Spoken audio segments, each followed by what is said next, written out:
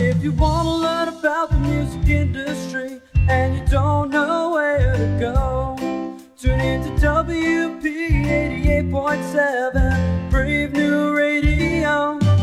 We got managers, producers, record labels, concert promoters galore. You never know what's in store on Music Biz 101 and more. You never know what's in store on Music Biz 101 and more. Every Wednesday at 8 p.m.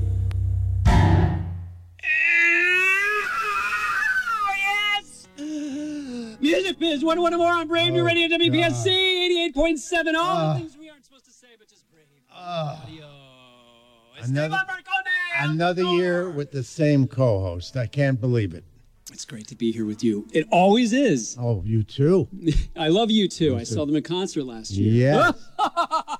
Oh, that's just great. That's great, yeah. Hey, Dr. Esteban. Yes, how are you? I'm great. What a busy day we had today. Been a very busy day. I've seen a lot of you today, and I don't mean that metaphorically. No, of course not. Actually, I do mean that metaphorically. That's right. It was literally I'd seen kneecaps and ankles. Carry on. Yeah.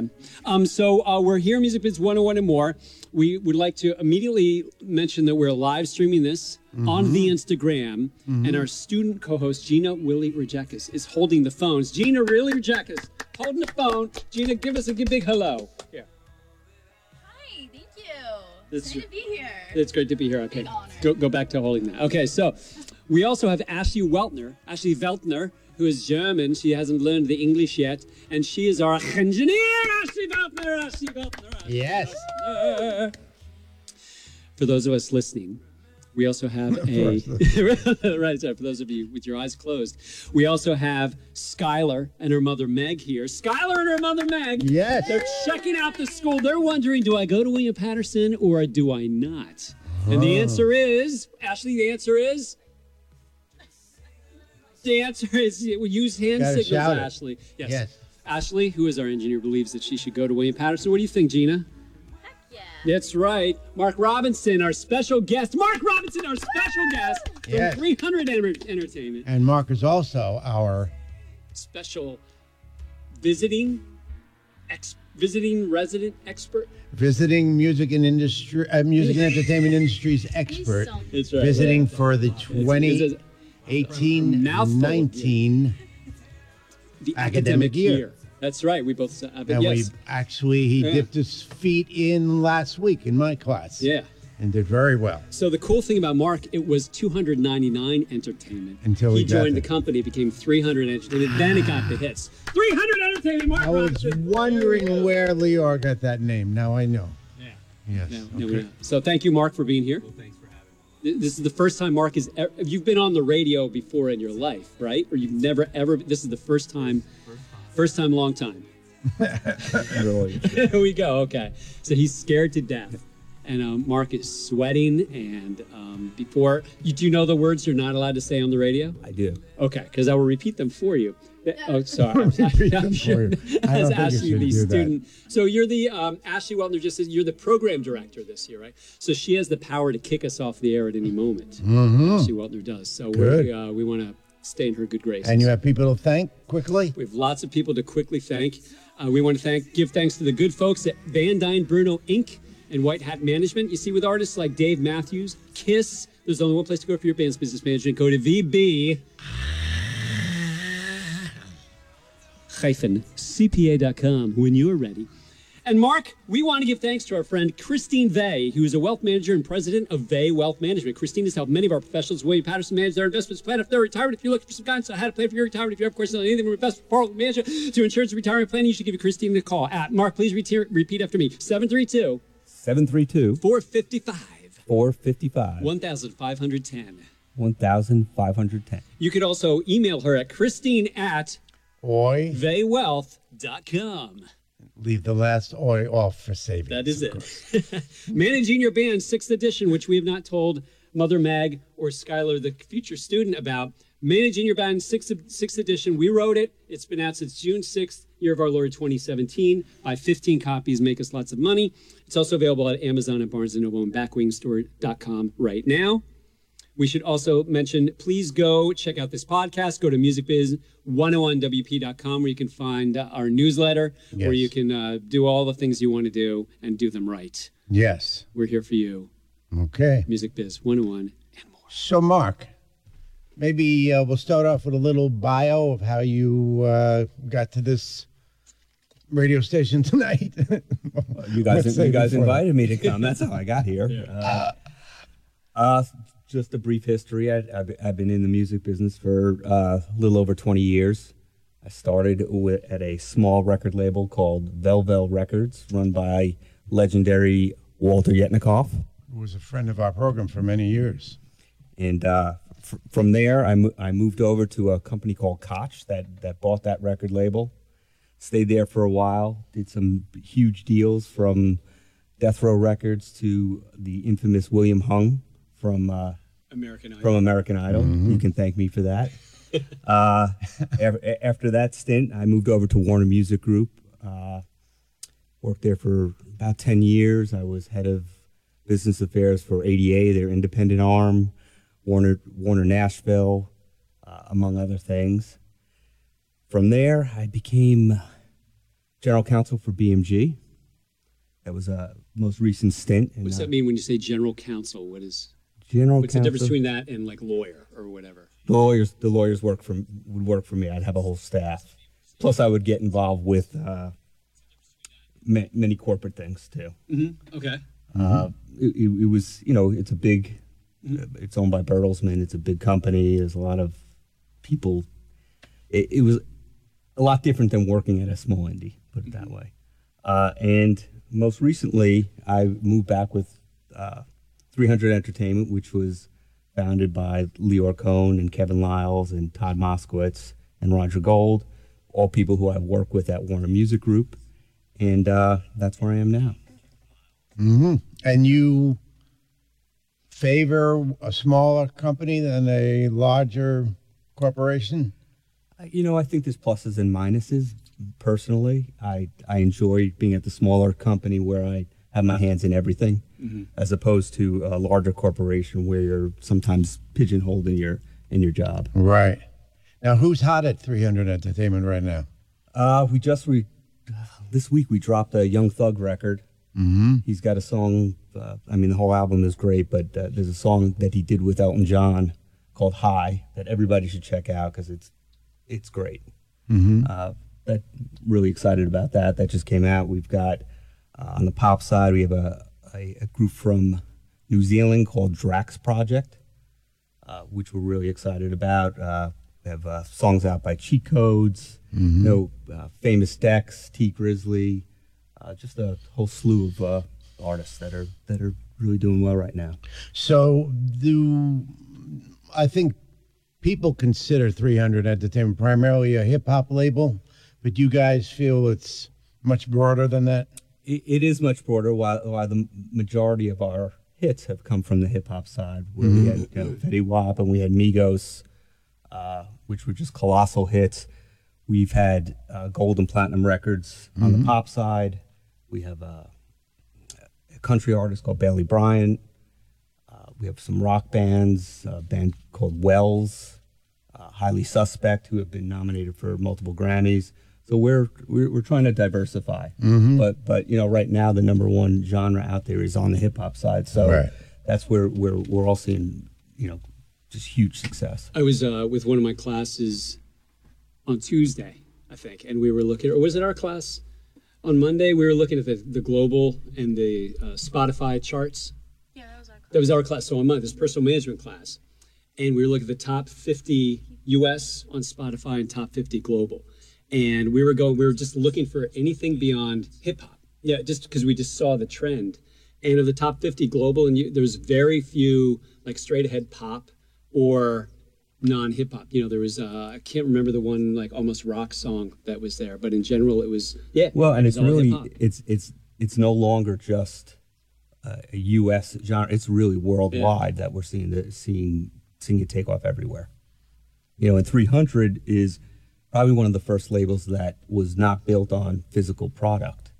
I think I don't know the exact statistic, but we're like 95% streaming, which there are other labels that are still catching up and still have the infrastructure of having physical records and things like that, and we don't have that. We can move really quickly. There was times where our A&R person found somebody on a Sunday, we signed them by Tuesday, and we had music out by the next Friday. That quick. Wow. Mm-hmm. Yeah, it's just everything's moving quick right now. Yeah.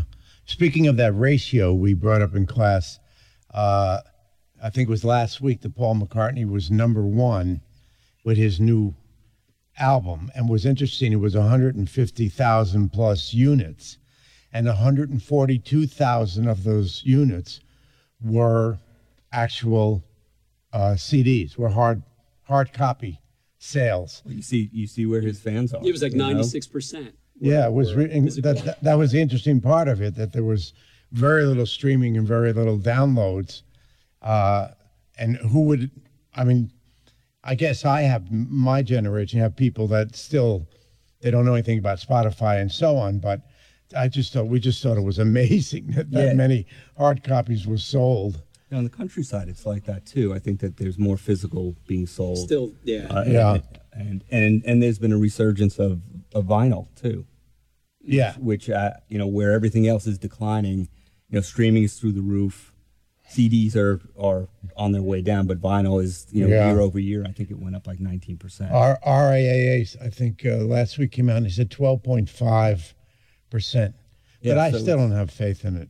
Well, I mean, we're too mobile to sit in front of a turntable. That's just I think the real audiophiles, the real super fans still want that. Or if you have a huge record, like when we had Migos, culture, and it was just a cultural phenomenon, like we made vinyl. Right. But well, you mentioned a country act. What's the name of the country act? Bailey Bryan. So is there physical for them? Not yet.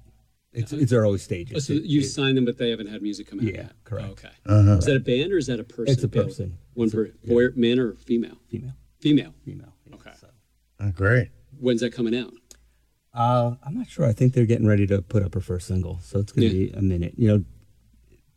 I think country is much more methodical and takes time to get your slot in radio because it's really all about radio. So, I think it was last week in Billboard, you were quoted on a panel with a bunch of other people. I don't know if you were quoted or not, but since we're talking about hip hop, or in classes right now, we're talking about publishing and so on. We were talking about what the article was actually concerned about, and that was sampling. And when you sample, of course, the whole sort of mantra is sample once and you infringe twice, because there's an underlying song that's owned by the publisher, and there's also the master recording. And what our class got confused, me included, was the way in which this article described the splits, what the original publisher gets and what the original master, well, the label, the master recording owner would get. So could you sort of explain in general? I mean, it was an interesting panel that I was the label guy. Yeah. And I was on with publishers, a producer, a company called, a woman named Deborah Smanis Gardner, who runs a clearance house where just about everybody uses her. And there's a couple other companies too, to clear samples. And if an artist takes an existing recording, Let It Be by the Beatles, and takes that very version and samples that has two rights that have to get cleared. The owner of the original record, which is the record label. I'm not sure who it is these days, but it's, would have been EMI or Apple. Right. And then there's the words in the music, which is owned by the publisher. So if I'm the label, I have to go out and clear both rights. It's not enough to just go to one of them. So, typically the publisher will charge a fee and take ownership of the new song. Not full ownership, but a piece of it. And depending on how much is used, I've seen it everywhere from 100% taken to 50% to 10. It really depends on how much is used. And So they'll have an ongoing right to that song. You know, they'll collect mechanical royalties or whatever publishing royalties attached to it. The record label, on the other side, usually asks for a fee, and they will sometimes take a piece of the song on the record side, which is totally different. Right. You know, and or sometimes they'll just do it on a flat fee. You know, pay us $5,000 or whatever it is, and that's it. Alternatively, not to confuse things, sometimes not the original recording will be used, and an artist will replay a song and stick it in their own song. And in that case, it's only the publisher side that needs to get cleared because there's no original recording being used. Like Jay-Z had a version, like Hard Knock Life, took a publishing sample of Hard Knock Life from Annie for a song. Was a song called Hard Knock Life or something back in 2000 or whatever. But it wasn't from the soundtrack. It was just he had some kids come in and sing that it's a Hard Knock Life. Right, exactly. So that's the case where you'd only have to clear one side. Right. Well, the original, I think it was the original suit in the 90s with, was it Biz Markie, or it was Alone Again Naturally, that was owned by Gilbert and Sullivan. And he just sang Alone Again Naturally, but certainly wasn't the melody or the track, and they didn't clear it. And it was the first one, I believe, that went to court and was ruled obviously against him. Well, there was that seminal case about Two Live Crew. Yes, and then you know, and you know, they sang I think it was Pretty Woman. Yep. And they made their own. They used the same melody, but made their own lyrics. And that was a seminal case because it actually came down in their favor that they said it was a parody and they didn't have to pay a sample on it. Right. But that's like, you know, that was huge when that happened. And, you know, I think it's much more prevalent today, the sampling. There was a time where, you know, it didn't happen that often. Now it's I think publishers and record labels are more open to it because the music is out there. It's everywhere. So, you know, why not collect on it? But there are some artists that will never let their music be sampled. You know, there was a time where if say a Prince sample came up, we would know that we should pull the record or pull it out of the song. But, you know, you never know until you ask, and sometimes it's just about money. Now, in that same article that Dr. Esteban was talking about, let me read this one paragraph, because this is what, from this panel you were on, this is what threw us, because I copied and pasted it. So, okay. So unlike with publishing, the master rights owner of the sampled material usually doesn't get to own a piece of the new copyright, but still takes a percentage of revenue from streaming and third-party licensing.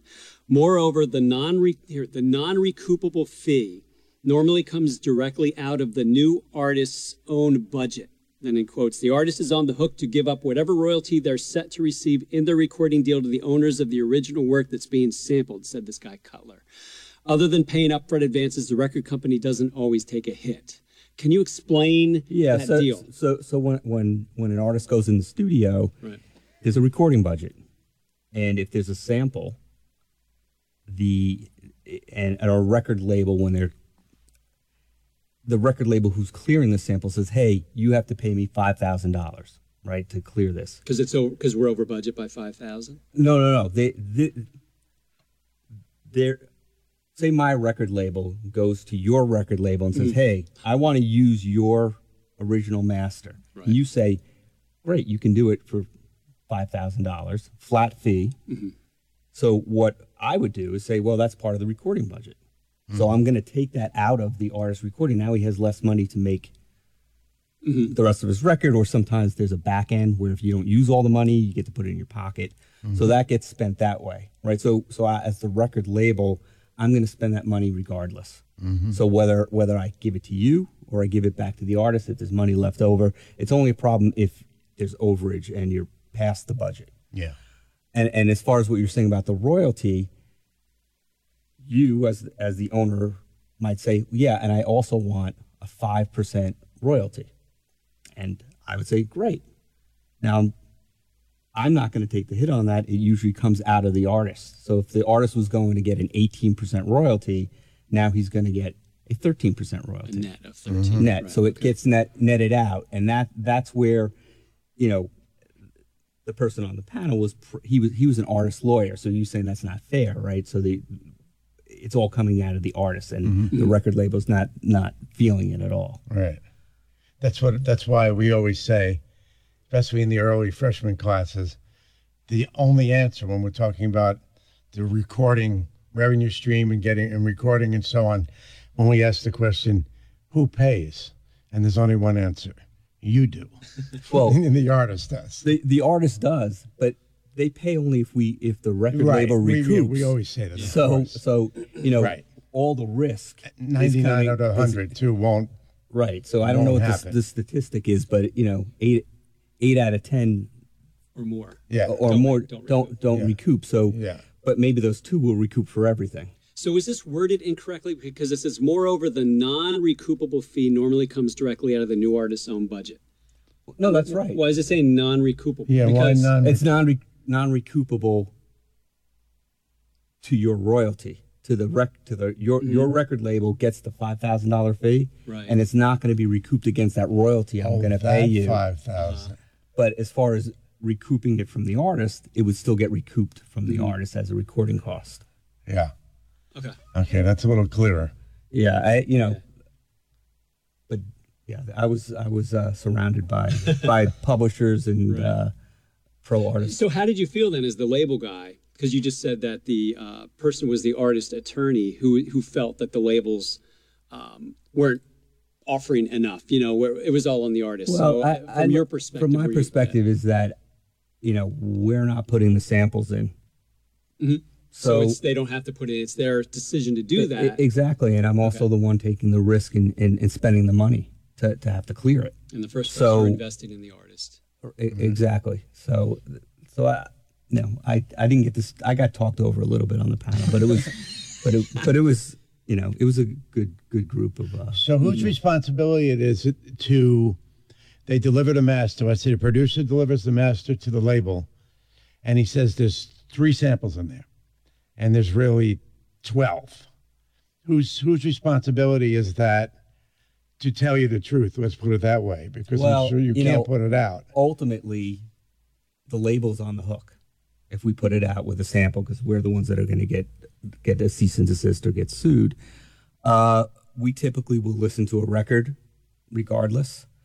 And if we hear a sample, we'll go back to the producer and say, hey, what about this? What about that? And if they still say there's nothing, and we believe there is, we'll send it out to a musicologist who will really analyze the whole song and tell us. They're remarkable, these guys. Yeah. And then we have a decision. If either we can try to clear it, have the artist or the producer take out the sample, or not release the song. And there's been times where we have tried to clear things and couldn't get it cleared. It just, it was a case of, it wasn't Prince, but it was something like that where the other side just refused, and we had to, scrap it. Mm-hmm. What do you do in the case when the artist might release it on the street anyway, or put it up on SoundCloud anyway? I'm sure that must have happened. It does happen, and it's a bit of the Wild West out there, and it happens more times than it should. It really depends. If it's a situation where we have been involved, there's times where artists just put things up, right? And sometimes that's okay.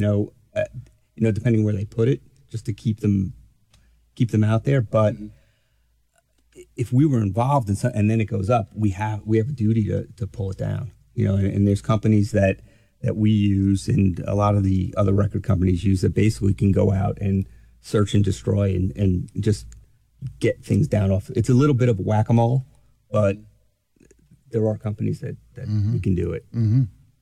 But right now, with the copyright, there's usually, if we were thinking about a country record, there would usually be a lyricist and a composer, and that the copyright would be split, the songwriting side would be split between those 2 people. Now, when hip hop came in, of course, more and more names came up as people who contributed to the song, so they became part of composer or lyricist on the song. and then many of them have their own publishers. So there would be almost I don't know, a big body of people and a big body of publishers. So what's basically fairly common in the hip hop world? I mean, there's typically several writers involved. Mm-hmm. I don't know if everybody's written on it, but 300 has a publishing arm also, and we're actively signing publishing. And on the hip hop side, these songs could have 10. The other day I gave an example of the song Uptown Funk, and I think there were 15 different writers on it. Mm-hmm. And that's because there were different writers, plus there were some samples that were cleared, so those original writers also get a credit, and it just gets bigger and bigger. I mean, the biggest issue is that it gets difficult to clear if you want to put it in a movie or something, and you have to get writer approval or things like that. Mm-hmm. Like you said, on the countryside, it's a different world. The publishers play a much bigger role, where there's publishing houses and they're plugging songs sort of like the old days. Yeah. And they would give whoever, Blake Shelton, a song, and he might have a small piece of publishing on it because he's singing it, but for the majority, it's the publishers in Nashville are very powerful, and they have the hits. Now, for our listeners too, when a song is played on terrestrial radio, they're the artist, if they did not write the song, they don't earn any money on the spins of the recording, if it's on Z100 or whatever. Only the writers and the publisher basically takes part in that. So does it happen that on some occasions that if a unknown songwriter or songwriters want to, someone famous wants to record this song, but it's unknown songwriter, then the someone famous or their people might go in and ask for a piece of the composer's side so that they make money on every spin. Yeah, absolutely. Mm-hmm. Especially if it's a superstar act, and it's some of it's leverage. But if you're an unknown writer and you could get whoever, the biggest artist in the world, to sing your song, and it happens all the time. Right. I don't know how much they would take, but it could be anywhere from 10 to 15% of the song. Right. It might be high, it might be even higher. Yeah. So even though they didn't write a note, but what we learn and what we teach in class, or what we've learned from the songwriting faculty, is that they go to these, especially with pop, they go to these sort of cattle calls, like in LA, and they might be top liners, or they might be people that write rhythms and so on, but there's a room full of these people, and over the weekend there's sort of... Yeah, they have writing camps.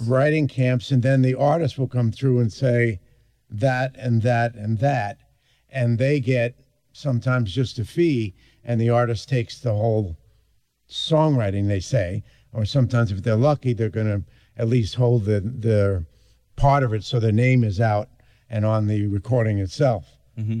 Yeah, I mean, I'm not that involved in that area, right? But when I was at BMG, we'd have writing camps all the time, and great songs would come out of it, and then we would try to get big artists to come in and actually record it. And mm-hmm. for that, it might be worth giving up a big chunk of the publishing, because it gets that writer's name out there, and then it's really about the next song. Right, because we always say 100% of nothing is... Nothing, Dr. Esteban Marcone. Gina should read a tweet at this point in the show. So, Gina. Hi. Hey, Gina. Good to have you here on Music Biz 101 and more. Thanks. So you're on the board of A2IM, and they help independent labels improve business by promoting access and parity through advocacy, education, and connection building with one another and affiliated businesses. So how did you get involved, and how does this help 300 Entertainment? Well, A2IM is it's a group for all the independent labels, and I thought it was important as being in that community to be part of that organization, and 300 as one of the leading independents, it was important that we had a seat at the table. So I tried for a couple of years when I was at BMG, which is technically an indie also, and I didn't get enough votes. But I guess I have a little bit more juice now being with 300. How does it help 300? Like, what does it do for your company for you to be on the board? Well, I mean, it's early days. I just started my period on the board. It's been less than, maybe it's been 2 months. But I think it gives us a voice, and it gives us a different perspective too, because, you know, I worked at a major for a long time. The guys that run the company were from the major label systems, whether it be Universal and Warner, and they have very strong relationships. So, you know, I think there's a lot of disparity out there where the majors can walk into Spotify and get great placement and things like that. And, you know, we at 300, we look at it as that it's all about relationships, and we don't depend on our distributor to go do this for us, that we have to have that relationship. And I think, I know I'm going a little sideways here, but I think having that voice at A2IM and sitting with the other independent labels and hear the things that trouble them, and we can help them. We hear things from them that they can help us, and you know. But it's a great organization. It's just growing, every year. Right. Mm-hmm. Yeah. And for you personally, it's great for networking. I mean, you mentioned you're at 300 because you knew the guy. You had worked with Kevin Liles and Lior before. Yes.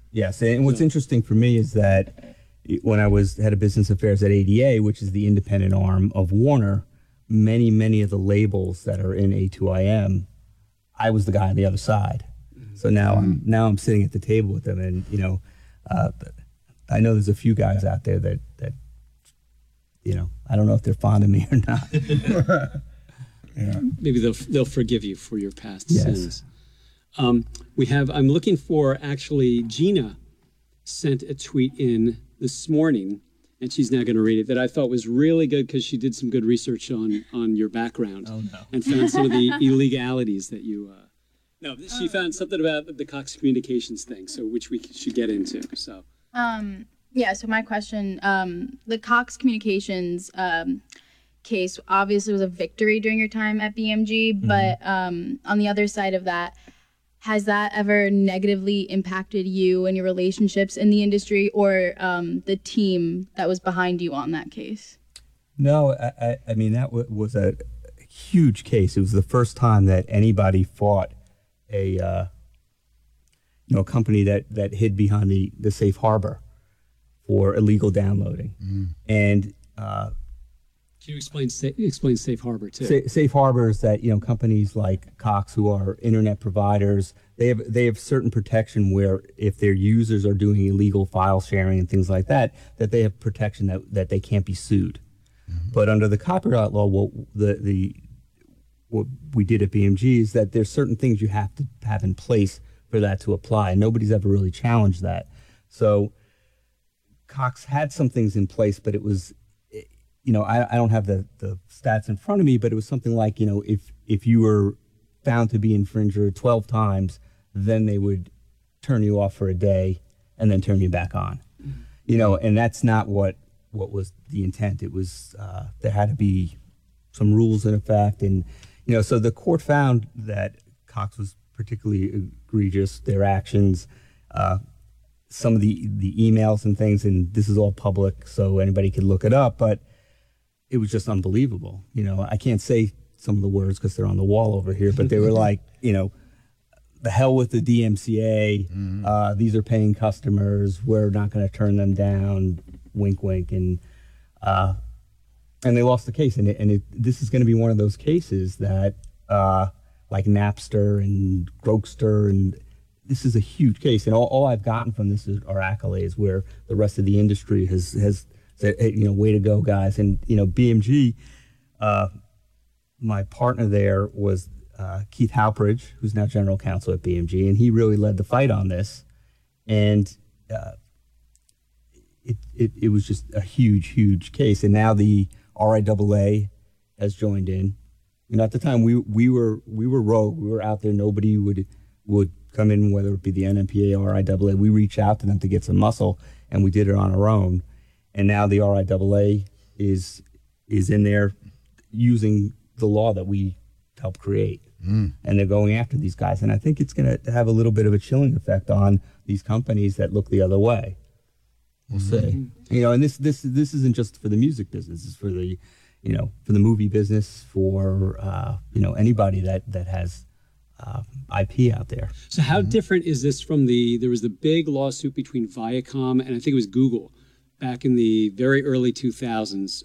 Very similar thing about Safe Harbor, where Viacom kept suing Google and they kept losing because people kept, because Google owns YouTube, and people kept uploading like SpongeBob SquarePants, and it put episodes and portions of that up onto YouTube, and Viacom kept saying you are infringing on our copyright, and Google/YouTube wouldn't pull it down. So then they sued and they lost and they sued and they lost. They ultimately settled, and I don't know. But do you know the suit that I'm talking about?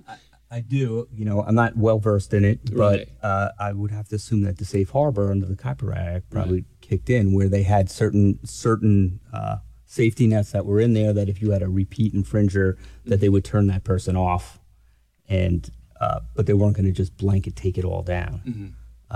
So it's interesting. It's a seminal case, and proud of it. Proud of what my team did on this, and. I'll be long gone. That'll be my legacy, Can I ask a follow-up question? Please do. Not reading from a tweet, so I'm just going rogue here. What's crazy?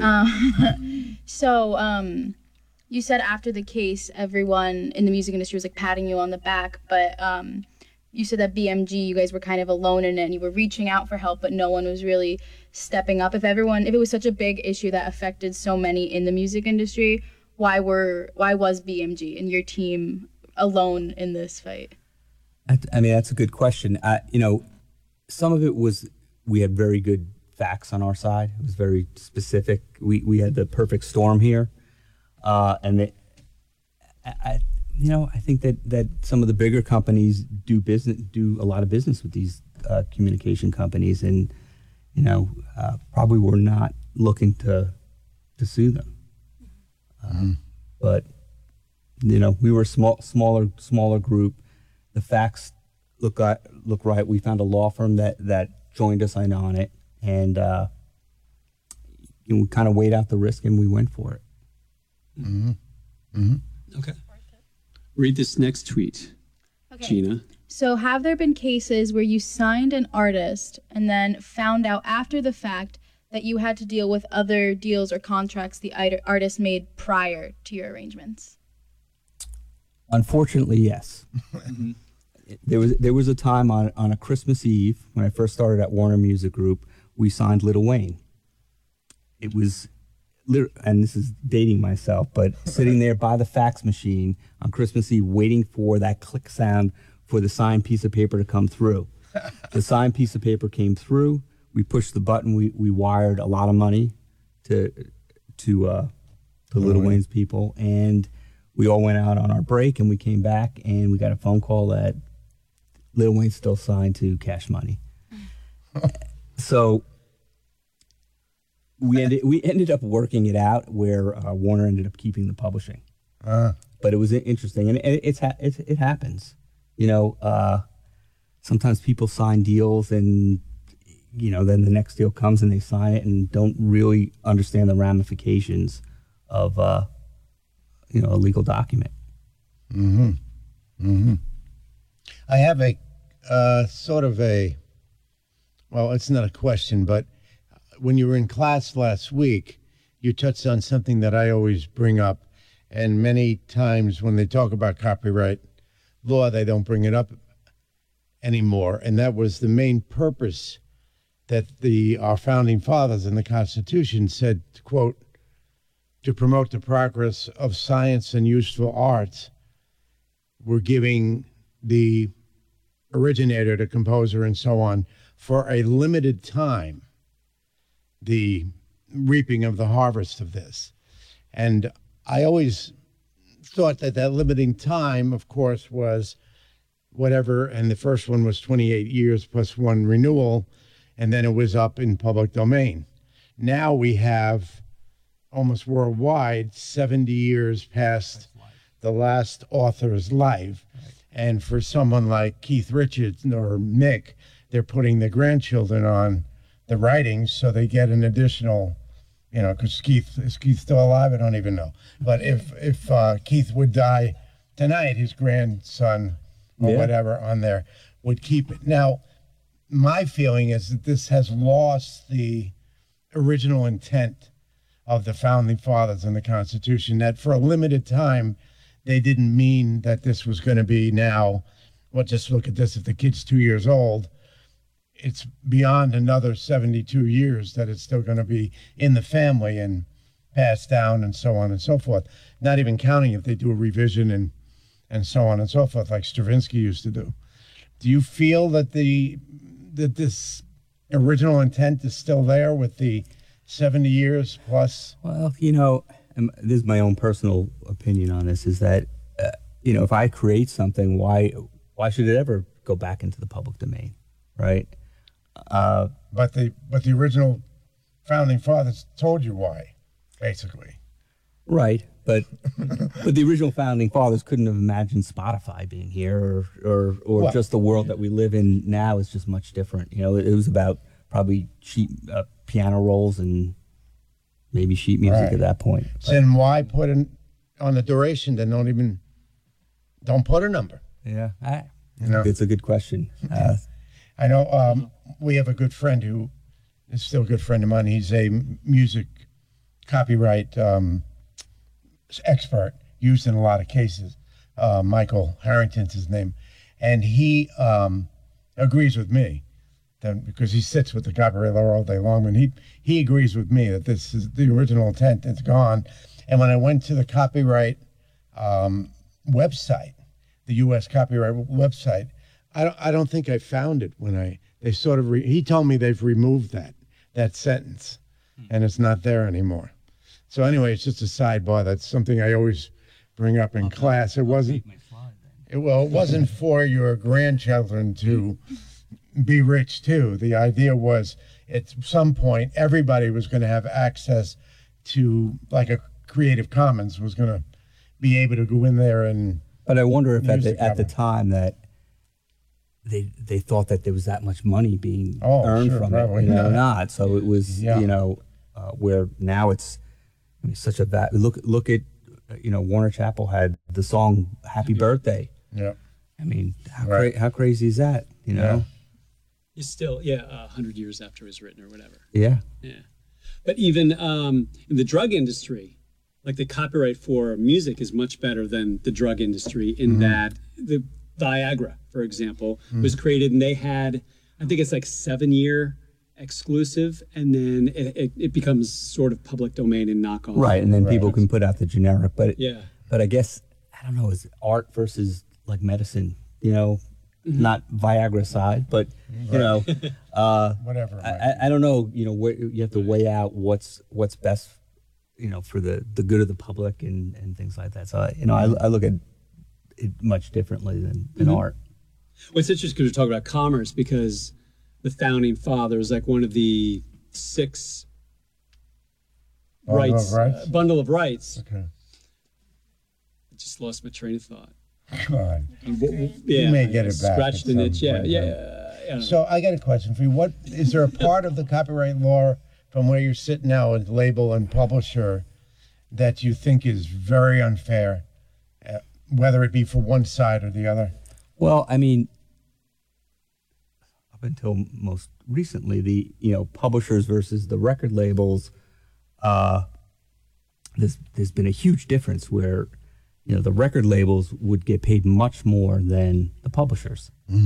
And a lot of that had to do with that the publishers were subject to what's called the consent decree, which is a very old law, and that would dictate what they would be paid from these companies.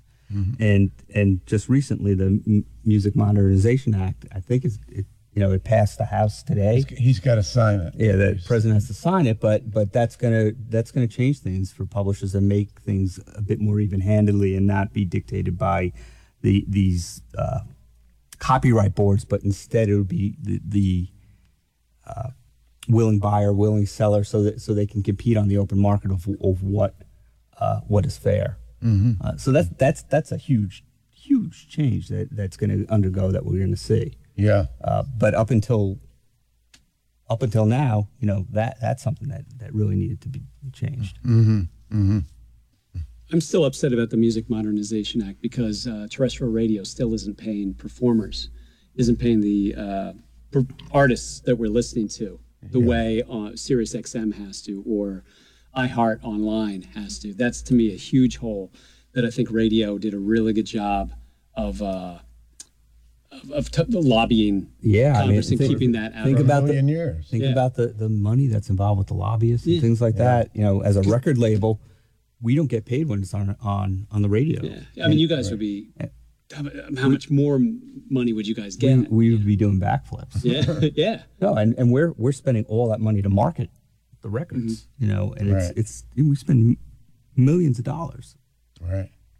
And it was that old fight from the beginning. Radio needed something to fill the 24 hours. So the record companies, even in the 20s, gave them music for free. So now they're saying, you want us to pay when we're giving you all this free publicity?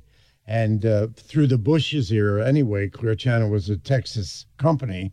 There was no chance that it was going to change during those years. And even Clinton had made a mistake prior to that with sort of ignoring it or favoring the terrestrial radio, the big conglomerates. Yeah. And look, there is something to be said that when something gets played on the radio, it sells records and makes people aware. But a lot of focus now is not all on the streaming, on the playlists and things like that. And so I think there's a bit of a shift, and we're all feeling it right now, and in a good way. Yeah, with the growth that's going on. But radio is still super important, and it's just the economics are what they are. Right. Any comment on the Sirius Pandora deal? It's all kind of fresh. It's probably it's probably a good thing.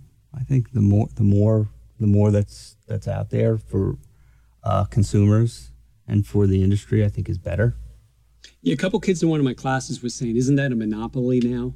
And I was trying to explain. You think so? Well, I think that there's nothing else for the car market's a monopoly. Well, right, and if they have the cars, right? So now all of a sudden, if there's if that's built into the cars, that's how they got all the things. But we'll see. Right. Well, Spotify could get in the cars.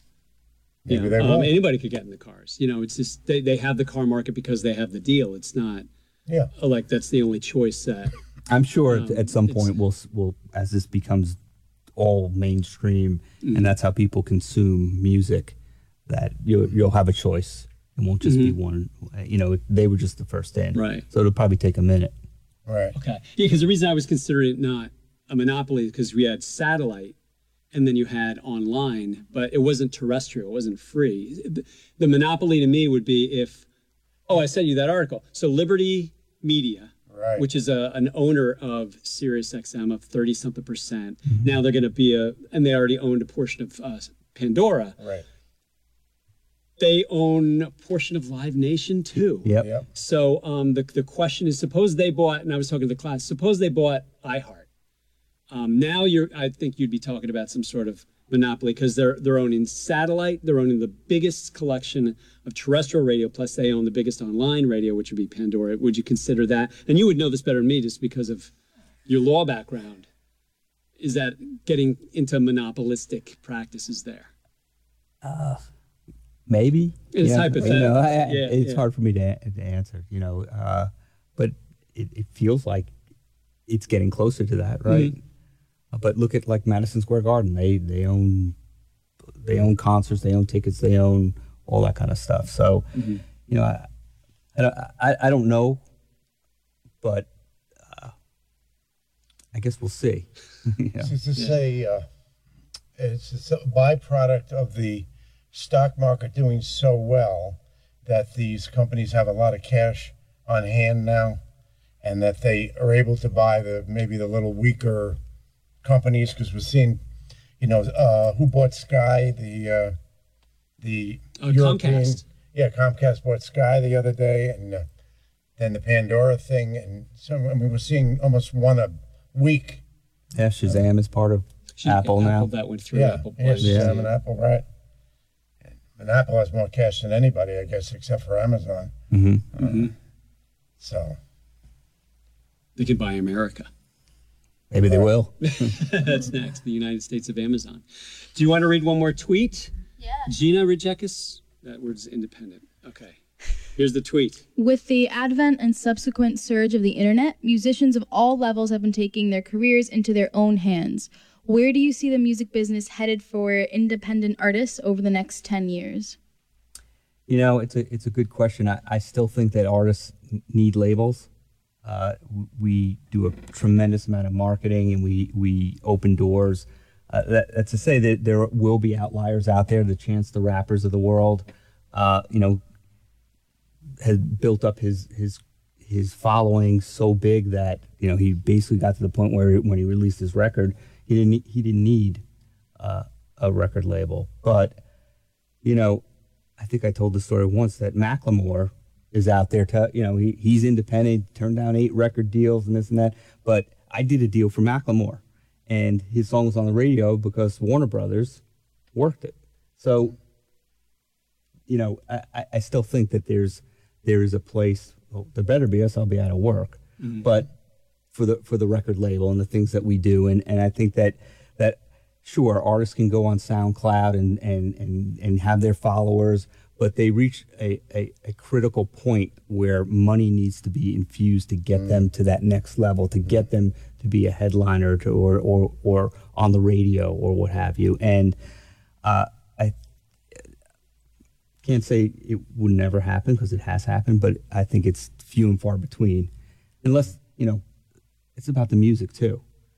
If an artist has a smash hit that just stands up by itself, in this day and age, there used to be a time where distribution was the barrier of entry, and that's gone. yeah, So now, look, anybody in this room could go to a company called Audio Salad and pay whatever and put their music up.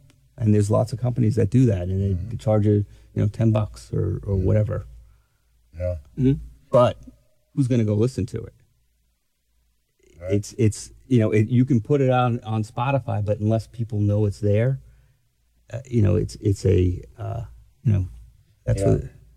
I mean, we always talk about too this ratio. Now, are you getting one person to stream it 2,000 times, or you're getting 2,000 people to stream it once to get that number up? And that's the name of the game. And the independent person, especially the little one, certainly has to try to work one at a time. But it's some battle to get up to Drake's numbers and so on. And the way that music's discovered, at least by the record labels, there's still the people are out there listening to bands and stuff, but a lot of it's quantitative, analytical, looking at numbers, looking at followers, look at how many streams and things like that. So it's Well, we need to wrap everything up. Oh, it's just getting going. I know. We thought it was a 4-hour show tonight, but it's been cut, unfortunately, down to and what did our friends from Chicago think? Yes, what did our friends from Chicago think? Meg, the mom, do you want... Yes? Meg looks liked like it. Yeah? Meg looked like she Learned wants to a lot. enroll next fall. That's right. So Skylar, who's going to be a freshman next year, and her mother are both going to move to Wayne, New Jersey, and Right. enroll. That's excellent. So thank you for being here, you two.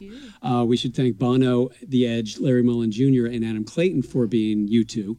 And then we should thank Ashley Veltner for being the engineerist. Yes. She's Yes. the dearest engineerist. We should thank Gina Willie Rejekis for reading the tweets and going rogue. Yes. Should we We thank... should say Ashley's at Sirius now as an That's intern. right. That's right. How is your internship going? Well, you have no mic, so I'm sure it's going fine. They talk We anything should about Pandora over there? A little bit? Yeah, okay. And then next week, we have Cindy DeSilva from the Rocks Oh, you Management. cheated. You actually looked. Huh? I looked this time. And then on October 10th, Amy Cierretto. I should roll my R's. Amy Cierretto from Adam Splitter PR. Yeah, that'll She'll be here. interesting. And then your friend will be here on October 17th, George. George Gilbert. Yes. Okay, yes. I was going to say George Mitchell, but he used to be a senator from the great state of not New Jersey. So we should thank Mark. You want to be thanked, Mark? You want to be thanked? Pat on the back for Mark. Yes, very good. Very interesting. Very interesting. Very, very good to have you here. Thank you. Thanks for having me. And Mark will be here every Wednesday for the next And 4 we years. won't. That's right. As Mark is taking over. He doesn't realize that he's doing it for free. So thank you again for that, Mark. But so Dr. Esteban, Yes. thank you so much for being here tonight. And what does this Cindy DeSalva do? She's that the you would manager of wanna the listen? Rocks Management. And she has what groups? The Zombies. The Classic Zombies. rock. Wow. Pre-1972 music. So when we talk Music Modernization Act, we're going to talk about that with Cindy DeSilva because the Zombies were pre-1972. Right. They're signed to BMG, I would say. Interesting. There we go. Yeah. So like I said, Mark will be back next week.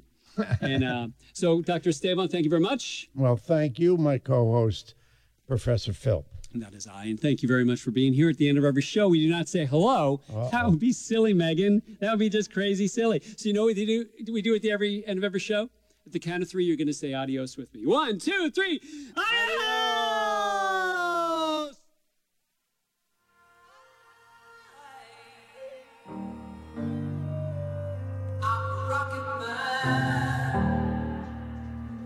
Rocket man, hey, and I'm gonna be free. I'm a rocket man.